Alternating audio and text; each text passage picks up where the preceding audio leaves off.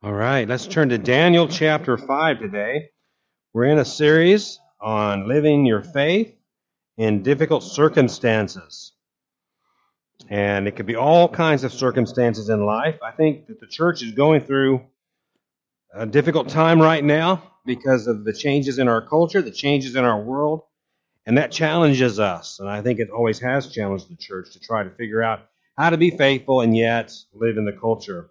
So Daniel chapter 5, remember we're talking about Daniel and his friends and how they were in a different culture than they grew up in, how they were taken away and set down in this culture called Babylon, radically different than anything they'd ever known before.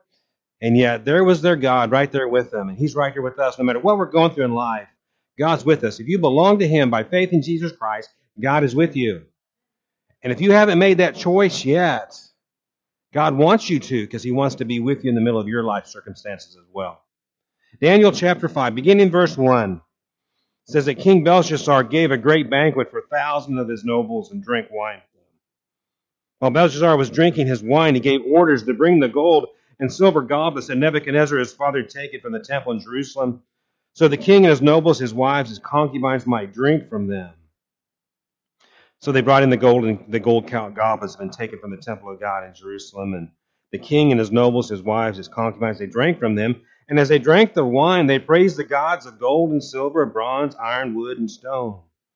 Suddenly, the fingers of a hand appeared and wrote on the plaster of the wall near the lampstand in the royal palace. The king watched the hand as it wrote. His face turned pale. He was so frightened, his knees knocked together, his legs gave out. The king called out for the enchanters, the astrologers, diviners to be brought in and said to these wise men of Babylon, whoever reads this writing and tells me what it means will be clothed in purple, have a gold chain placed around his neck. He will be made the third highest ruler in the kingdom. And then all the king's wise men came in, but they could not read the writing or tell the king what it meant. So King Belshazzar became even more terrified, and his face grew more pale. His nobles were baffled. The queen, hearing the voices of the king and his nobles, came into the banquet hall. "O king, live forever," she said. "Do not be alarmed. Don't look so pale. There is a man in your kingdom who has the spirit of the holy gods in him. In the time of your father, he was found to have insight and intelligence and wisdom like that of the gods. King Nebuchadnezzar, your father the king, I say, appointed him chief of the magicians, enchanters, astrologers, and diviners."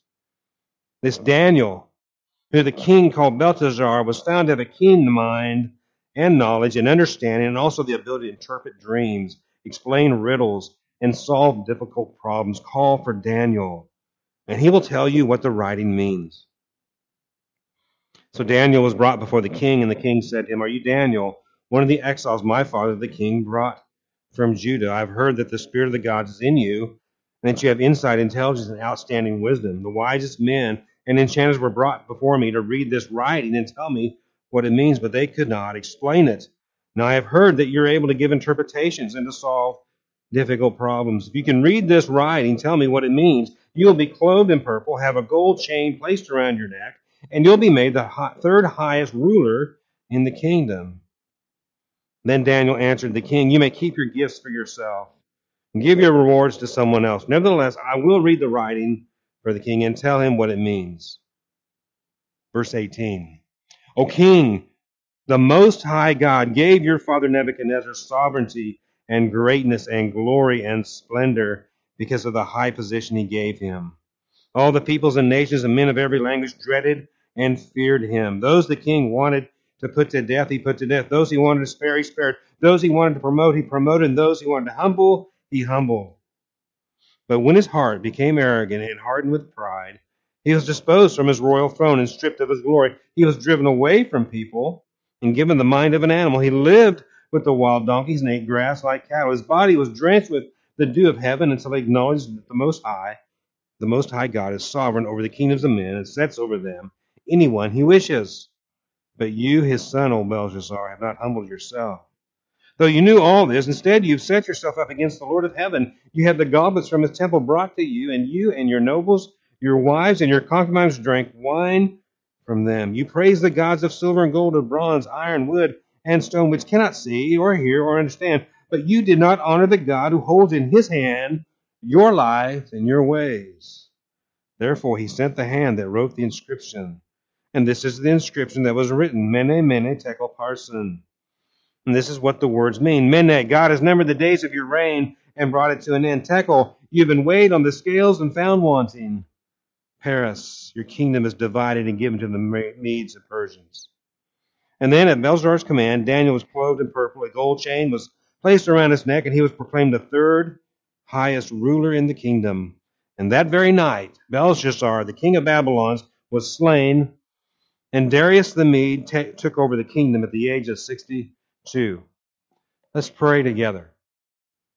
Father, this morning as we look at your word, we're listening for your voice speaking to us. And we pray, Father, that you would guide and direct us and use us the same way that you did with Daniel. Father, you gave him wisdom and insight. And Father, today we need wisdom and insight from you as well. And we need to be close to you, Father. We need to be in your presence wherever we are, whatever we're doing, we need to be walking with you. Father, we pray that you would speak to us and teach us how we can be like Daniel, how we can be your people today in this culture that is so very foreign to your things, so very opposite to what you believe and teach and what you've said is truth. So we pray for you to help us there, Father. Help us to stand up as your people, not in arrogance or pride, but simply in faith, boldly standing up for what we believe about you, and not following the culture, but instead listening for your voice. I pray today, Father, as I speak, that you would give me clarity of speech, that the heat would not affect us in such a way that it interferes with our hearts and our hearing of you. That, Father, we would worship you through your word and your spirit. In Christ's name I pray. Amen. Amen. You know, I think I'm only 57 and a half, only not quite 58, but I think we're living in the most tumultuous times in all of history. I've read a lot of history, and I enjoy reading world history and American history. I love to read about a long time ago. I like to read about ancient worlds, cultures. And I believe that we are living in one of the most tumultuous moments in all of history. What our nation, what our world is beginning to go through, what it's experiencing right now is a radical change in belief. We're changing. Think of the world, the culture of the world as a ship, and our ship is shifting. It's changing course. And here in America, we're changing course with it. We're following along in our thinking, in our cultural thinking, in our living, in our beliefs. But this is not the first time the church has faced a cultural shift, a change, a great change. The church has experienced great changes throughout its history. Mark Knoll, in his book called Turning Points, the decisive moments in the history of Christianity, he notes 11 changing points in history where the church was impacted in a great way, in a very uncomfortable way. One of them was the Reformation, where how the Reformation came about out of this idea that the Christians ought to be the priesthood of the believer. That you and I don't need a priest to go to God. We can go to God directly ourselves. That God has given the church pastors, yes, and deacons, yes, and leadership, but we go to God individually because we are the priesthood of believers.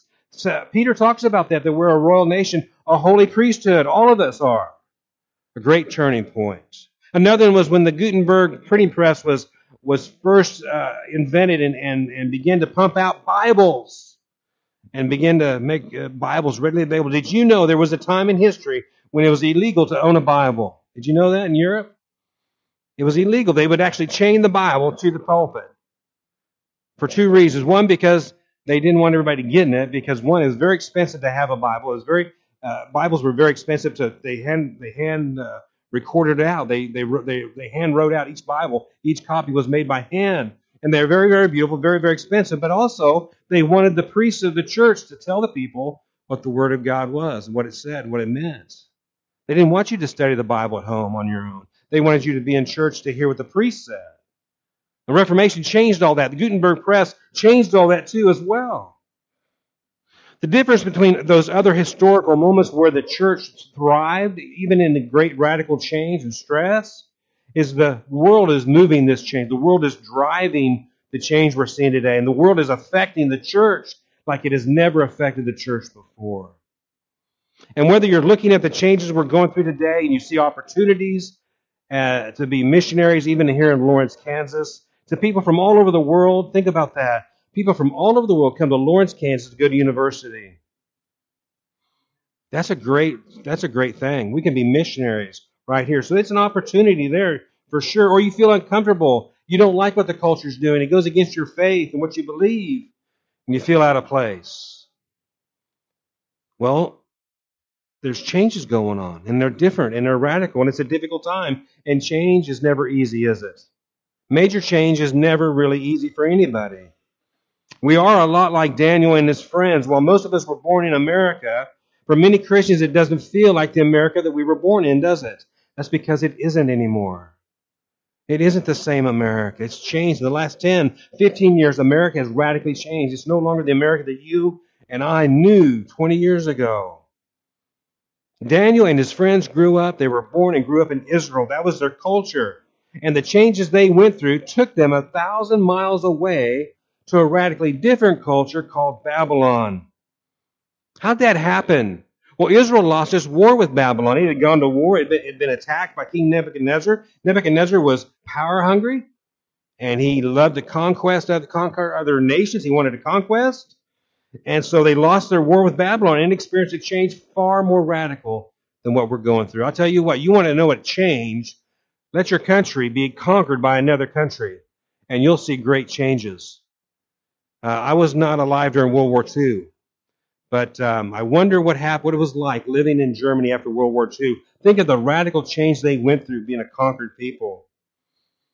We've seen, though, from the book of Daniel so far that Daniel and his friends, they did pretty well in Babylon. They did pretty well. They were accepted into the culture. They held high positions as advisors in the government, but they also maintained their faith in God. They kept their faith in God, and this is what God expects from us today.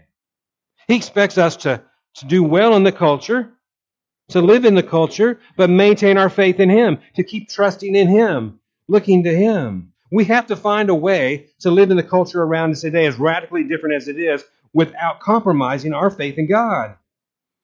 So when we have to choose to either follow the culture around us and what it's doing or follow God, what should we do? We better follow God.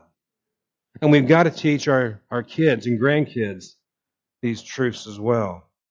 After Nebuchadnezzar died, here at Daniel chapter 5, it calls him Belshazzar's father. Actually, he was his grandfather. Sometimes in the Bible, a grandfather was called a father if he was more prominent than his son. So his grandson was always considered his son. That's how that's kind of worked out. There's not an error here in that sense. It's just that historically speaking, Nebuchadnezzar was his grandfather. After Nebuchadnezzar died, Belshazzar became the king of the Babylon Empire. He took on the reins of a worldwide empire, a massive empire, different nations, different groups.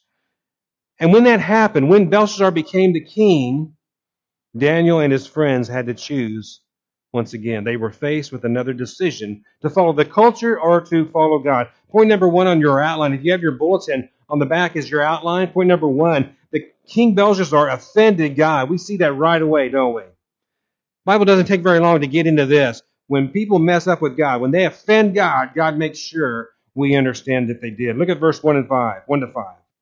King Belshazzar gave a great banquet for 1,000 of his nobles and drank wine with them. And while Belshazzar was drinking his wine, he gave orders to bring in the gold and silver goblets that Nebuchadnezzar his father had taken from the temple in Jerusalem, so that the king and his nobles, his wives, his concubines might drink from them.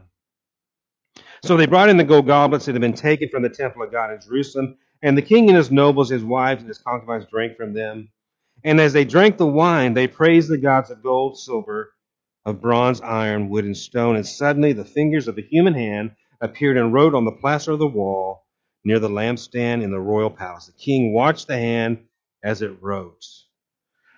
The king offended God. Belshazzar is a great warning against drinking alcohol. I mean, he really is. If you look at his life right here, he's a great warning against drinking alcohol. He's certainly a warning against getting drunk. He most certainly is that.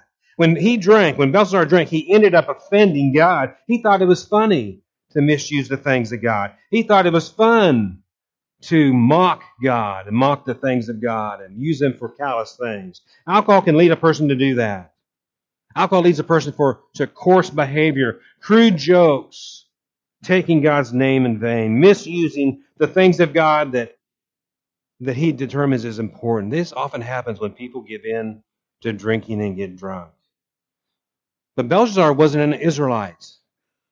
He wasn't an Israelite. He didn't worship the Most High God. He was a pagan. He was a Babylonian. He didn't worship God. He worshiped other gods. He worshiped the gods made of silver and stone and gold. He worshiped the moon god. He worshiped gods that didn't exist because that was his culture. You know, this week is the second week of college football, right? KU's won 2 games already. Isn't that awesome? They're doing better than last year. K-State's won 2 games. The NFL's already started. And guess what's happening all around our country? People are flocking to football stadiums. And what are they doing? They're drinking beer. They're enjoying a game. They're enjoying friends. And many of them are getting drunk. And they're worshiping other gods. They might not say it that way. They're not thinking of it that way. But they're worshiping other gods. They look to these football players, these fabulous athletes with great skill. And it's sad to say they hardly know much of anything else other than to play this game. They have a hard time interacting in the world outside of the game. And yet they are almost gods to so many people. He was like that. Belshazzar was like that. He didn't worship God. He worshiped gods that didn't exist, gods that didn't speak, gods that couldn't see, gods that couldn't do anything. That was his culture, and that is what's becoming of our culture as well. Our culture is beginning to worship more and more the things of this world. Belshazzar also thought he was godlike. And this happens with people as well. In his culture, people of power often thought that if they got their way, they were godlike. They thought no one could touch them when they were that far up the chain, when they were at that position of power. People like this think they know better. They think they are untouchable. And they think they're convinced that they're godlike in a way. The Bible warns us against this kind of thinking, to be careful about how we think of ourselves in this culture that we live in. In Ezekiel 28, verse 1 and 2, the word of the Lord came to me, Ezekiel, son of man, say to the ruler of Tyre, this is what the sovereign Lord says. In the pride of your heart you say, I am a god. I sit on the throne of a god in the heart of the seas, but you are a man and not a god, though you think you are as wise as a god. There are people today who truly think they are smarter than God. They're more educated than God because they don't believe in Him. And they say, why would you believe in this fairy tale? Why would you believe in this God who comes from these pages? It's just a book. That's the way Belshazzar was. That was his culture, and that's becoming our culture today. And when that mysterious hand began writing on the wall, I wonder what had happened at that very moment when that hand first appeared and the fingers began to write. Well, Belshazzar noticed, didn't he? He noticed right away, and he realized right away he had offended God. Look at verse 6. Verse 6, his face turned pale. He was so frightened that his knees knocked together and his legs gave way. It means he fell out. He just flat fell down. Let me ask you, friends, would that happen to you? Would you do that? I would. If God right now put his hand up here and he began to write, I'd probably pass right out. You don't have to go home. First you have to get off your face, right? Yeah. Our culture refused to listen to what God says. It refused to listen to what the Bible teaches about God. And this means the people of God have got to be like Daniel and his friends. We must choose to follow God regardless of what happens in our culture today. You see, in every culture, no matter where you live and no matter where you come from, in every culture, the people of God have got to be the people of God. It's just the way it is. Because there's nobody else going to do it. We've got to be the people of God. Amen? Amen. Please don't fall asleep on me now. Get that fan blowing. All right. Point number 2, you see, in the culture where we're at, we've got to be the people of God. Daniel was known to be a man of God. I like Daniel. Don't you? He's encouraging to me. I like him. The next thing Belshazzar does was to call in his wisest men, his best advisors to interpret that writing on the wall. This is so much like the culture. Let's get the most educated people we can find to come down here and tell us what's going on. That's what our culture always does. Never turns to God, never turns to the people of God. Verse 7. The king called out for the enchanters and astrologers and diviners to be brought in and said to these wise men of Babylon, whoever reads this writing and tells me what it means will be clothed in purple, have a gold chain placed around his neck, and he will be made the third highest ruler in the kingdom. And then all the king's wise men came in, but they could not read the writing or tell the king what it meant. They failed, didn't they? These educated men, in spite of all their education, all their degrees, these wise and worldly men couldn't figure out what God had written on the wall. Verse 9, look at it. Verse 9, so King Belshazzar became even more terrified, and his face grew more pale. I mean, it's just getting worse. The stress is building on this man. Have you ever had an anxiety attack? Anybody ever have an anxiety attack? It's kind of like that, I think. I think it's just this overwhelming sense of just fear and anxiety is coming over him, and he just can't deal with it. This is a reminder, to me at least, that without the Holy Spirit, we can't understand the things of God. That's the deal with our culture. The culture doesn't have the Holy Spirit. You can't get the Holy Spirit out of the textbook, can you? No. You can hear the Holy Spirit out of the pages of the Bible because that's the way God set it up. That's the way God arranged things. But you don't get the Holy Spirit out of degrees. You get the Holy Spirit from knowing God, having a relationship with God, following God, not through your education. 1 Corinthians 2:14 says, the man without the Spirit does not accept the things that come from the Spirit of God, for they are foolishness to him, and he cannot understand them because they are spiritually discerned. Paul's not bragging here, and neither are we when we say you don't understand these things if you don't have the Spirit of God. This is just the simple truth. So if you want to know what God wants you to know, if you want to know how to deal with life, you're going to have the Spirit of God with you. And the only way to have the Spirit of God in you and with you is to be a follower of Jesus Christ. And that's just the simple truth. But you know, even then, even in that dark culture, there was somebody. There was somebody there who could help. Someone God had put there for this very purpose, this very reason, this very moment. Look at verse 10. The queen, hearing the voices of the king and his nobles, came into the banquet hall. King, live forever, she said. Don't be alarmed. Don't look so pale. There is a man in your kingdom who has the spirit of the holy gods in him. In the time of your father, he was found to have insight and intelligence and wisdom like that of the gods.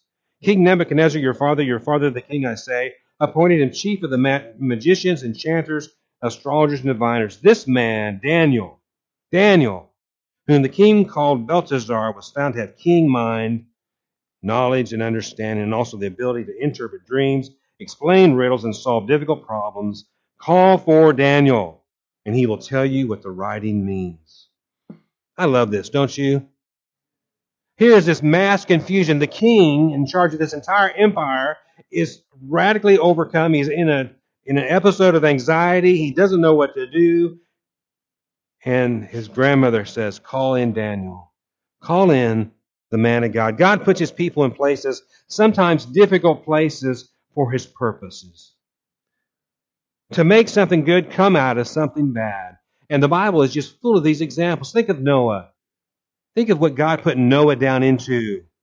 Noah grew up in a culture of absolute wickedness. It was so wicked, God decided he was going to destroy everything, every living thing on earth, except for Noah and his family. In Genesis 6, verse 12, God saw how corrupt the earth had become, for all the people on earth had corrupted their ways. So God said to Noah, I'm going to put an end to all the people, for the earth is filled with violence because of them. I am surely going to destroy both them and the earth, so make yourself an ark of cypress wood.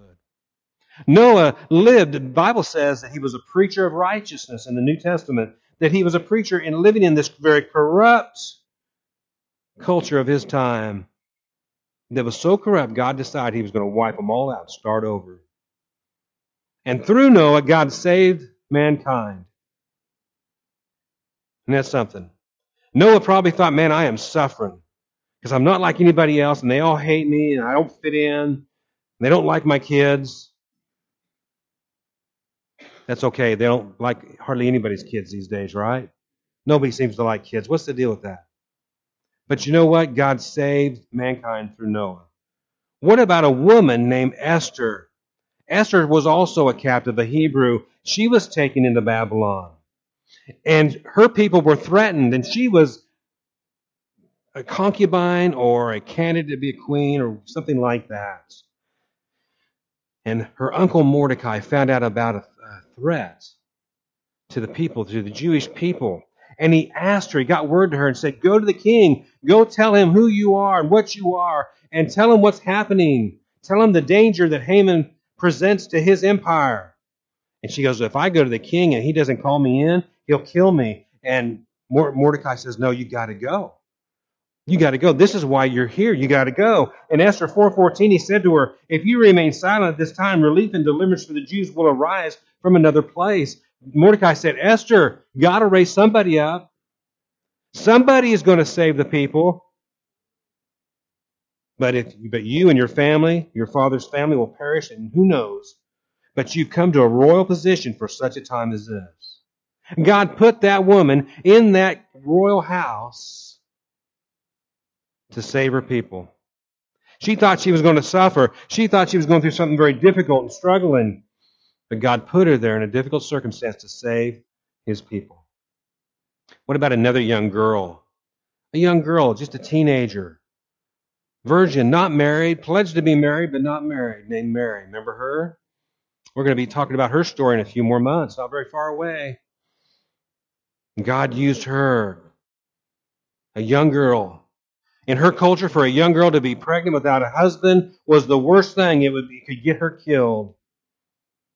But Galatians 4, verse 4 and 5 tells us that when the time had fully come, God sent his son, born of a woman, born under the law, to redeem those under the law. Aren't you glad that Mary was there?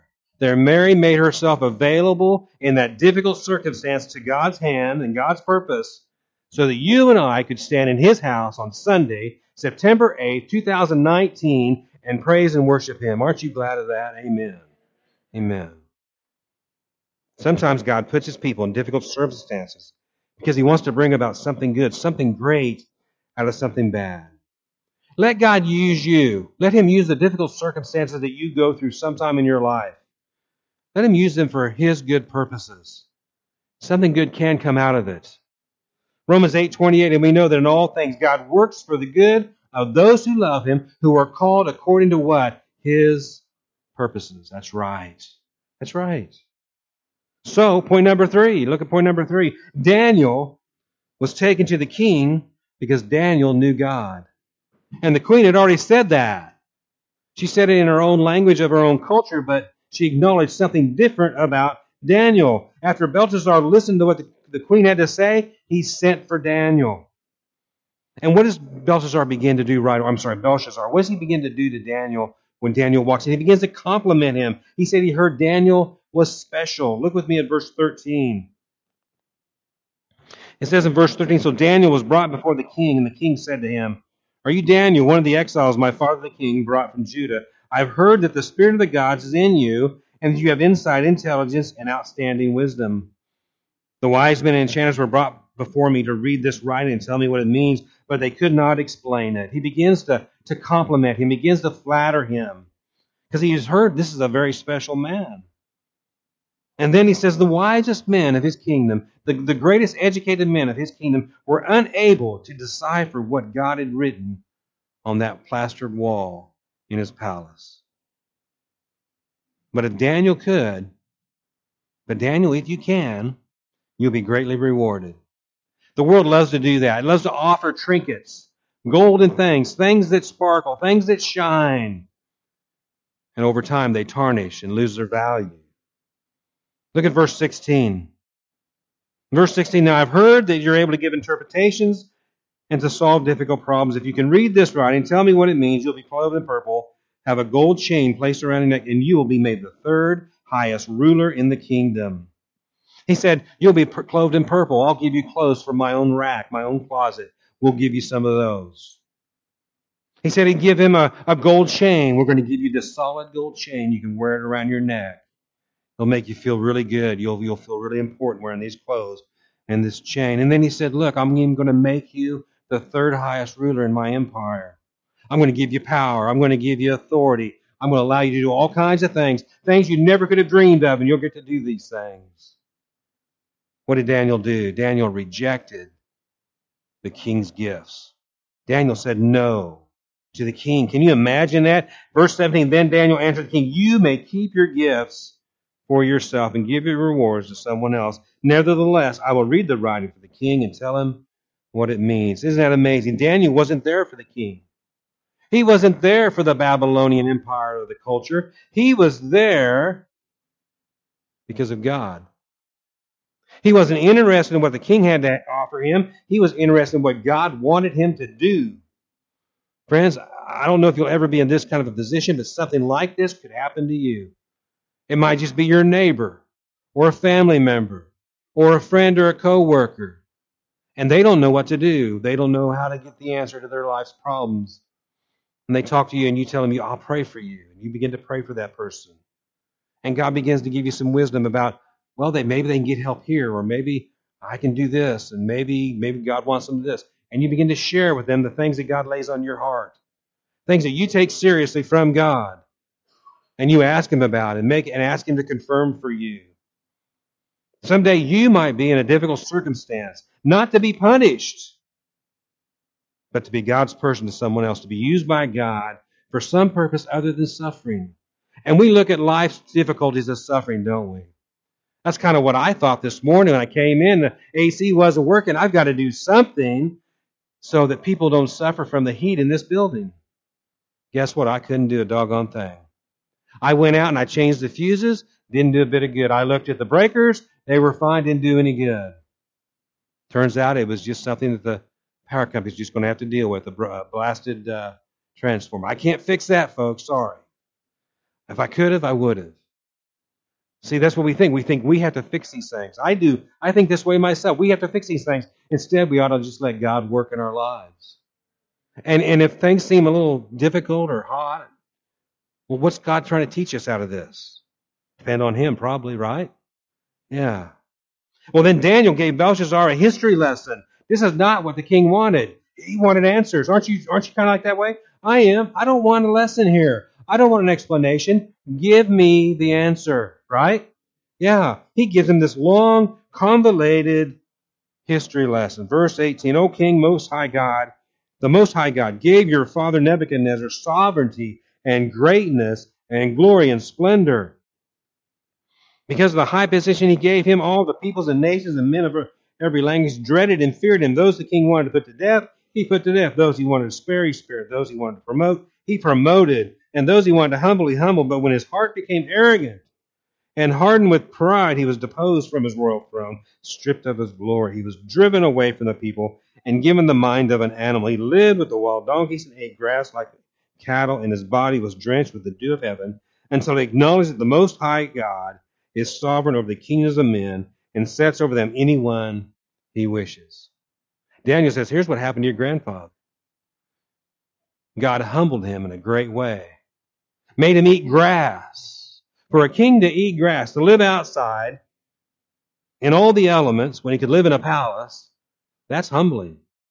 He even lost his mind for a while and wasn't himself. Daniel said that his grandfather did not acknowledge that the Most High God was even over him and his kingdom. That God himself was over the great and powerful but worldly Babylonian Empire. This is a lesson that God teaches the world over and over and over again. Nations do this. Nations get big and wealthy and powerful, and they begin to think they can do whatever they want to do. They can live however they want to live. God has shown himself to be powerful and sovereign over all kinds of kingdoms, all the Nebuchadnezzars of the world, the Genghis Khans of the world, the Hitlers of the world, kings and queens, even presidents. God has shown himself sovereign and powerful. No one is above God. Amen. Psalm 2, verse 4 and 5. The one enthroned in heaven laughs. The Lord scoffs at them, these people who think they're godlike. And then he rebukes them in his anger and terrifies them in his wrath. This is the God we serve. He reminds us that we are not him. And that, yes, we are his people, but we must follow him. We must obey him.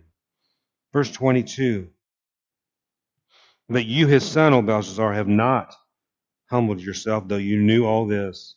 Instead, you have set yourself up against the Lord of heaven. You had the goblets from his temple brought to you, and you and your nobles, your wives, your concubines drank wine from them. You praised the gods of silver and gold, of bronze, iron, wood, and stone, which cannot see or hear or understand. But you did not honor the God who holds in his hand your life and all your ways. Therefore, he set the hand that wrote this inscription. Wow. Daniel stood before the most powerful man on earth at that time, the most powerful man over the most powerful empire, a man who thought he had godlike powers, and rebuked him to his face. Looked him right in the eye and said, "You're not a God, and you have offended the one true living God, the God Most High." Now, he didn't do this to demean Belshazzar. He simply told him the truth. He said, "You did not honor the God who holds in his hand your life and all your ways." Friends, that's you and I too. We're right there. God holds our lives in his hands. He holds our ways in his hands, and therefore we must listen to him. Point number 5, and we're almost done, folks. Hang in there. Keep that fan blowing. Keep that air moving. Daniel explained the writing on the wall was God's judgment. He said, this is God's judgment against you and your empire. Verse 25, this is the inscription that was written. And this is what the words mean. Men, and God has numbered the days of your reign and brought it to an end. Tekel, you've been weighed on the scales, found wanting. Perez, your kingdom is divided and given to the Medes and the Persians. God's warning became God's judgment. And this is the way God operates. He extends us grace. He extends us grace. He extends us grace. Then he warns us, and then his judgment comes. This is his way of working. This is the way he operates. He gives grace and grace and grace, but at some point, his grace runs out. And when his grace is rejected especially, he warns, and then he enacts his judgment. Listen to Ezekiel 7, verses 1 to 4. The word of the Lord came to me, Son of man, this is what the sovereign Lord says to the land of Israel. The land that he called the apple of his eye. The land that he called the most beautiful land. The end has come upon the four ends of the land. The end is now upon you, and I will unleash my anger against you. I will judge you according to your conduct and repay you for all your detestable practices. I will not look on you with pity or spare you. I will surely repay you for your conduct and the detestable practices among you. Then you will know that I am the Lord. That was to Israel, where Jerusalem was, where the temple was at, where they worshiped God, and where they blasphemed his name. Throughout the whole land. What land is that? What country does that remind you of today? Kind of reminds me of America in many ways. We blaspheme God, and yet we spend money that says, in God we trust. And we use that very money with that very saying, and we use it on all kinds of terrible things. We're all along thinking God's going to take care of us. God's going to protect us. And since God does not change, at least I don't believe he does, he's going to do this again. He very well could do this to America. Now, I don't know that. And if he does decide to bring his judgment on the world, I don't know when it's going to happen. God has not seen fit to tell me what day or the hour of his judgment. But all he's told me is this. He's told me to say this when I preach, and that is this. For now, his grace is available. For now, his grace is available to everyone. King and queen, common people, rich and poor, black and white, young or old, America or other nations of the earth. God's grace is still available to you. That's what I've been told for sure to say. And someday that grace is going to be withdrawn or run out. And then what will happen? Well, comes a warning, and then comes judgment. And someday that's going to happen because the people of this world will know that the Lord is God. Amen? Amen. In Revelation 1, verse 7 is this warning. I believe this warning is for us today. Has been for the church for 2,000 some years. Look, he is coming with the clouds, and every eye shall see him. Everybody will see Jesus Christ when he comes back. When God says, sound the trumpet, send my son, and he comes back, everybody in the world will see Jesus coming back. Even those, Revelation 1:7 says, even those who pierced him, and all the peoples of the earth will mourn because of him.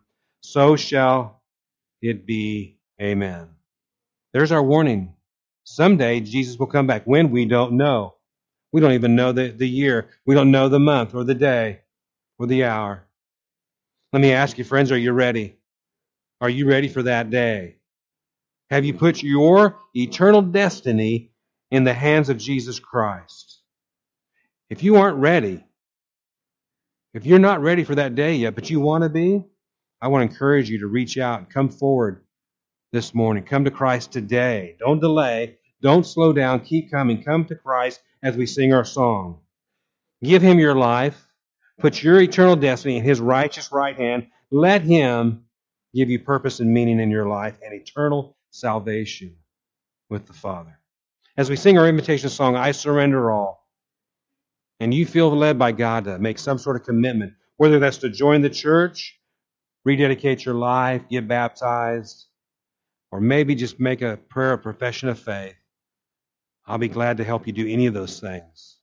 So let's stand and pray, and we'll get ready to sing. And let God speak as you sing. Father, we thank you for this time in your word and in your presence and your spirit.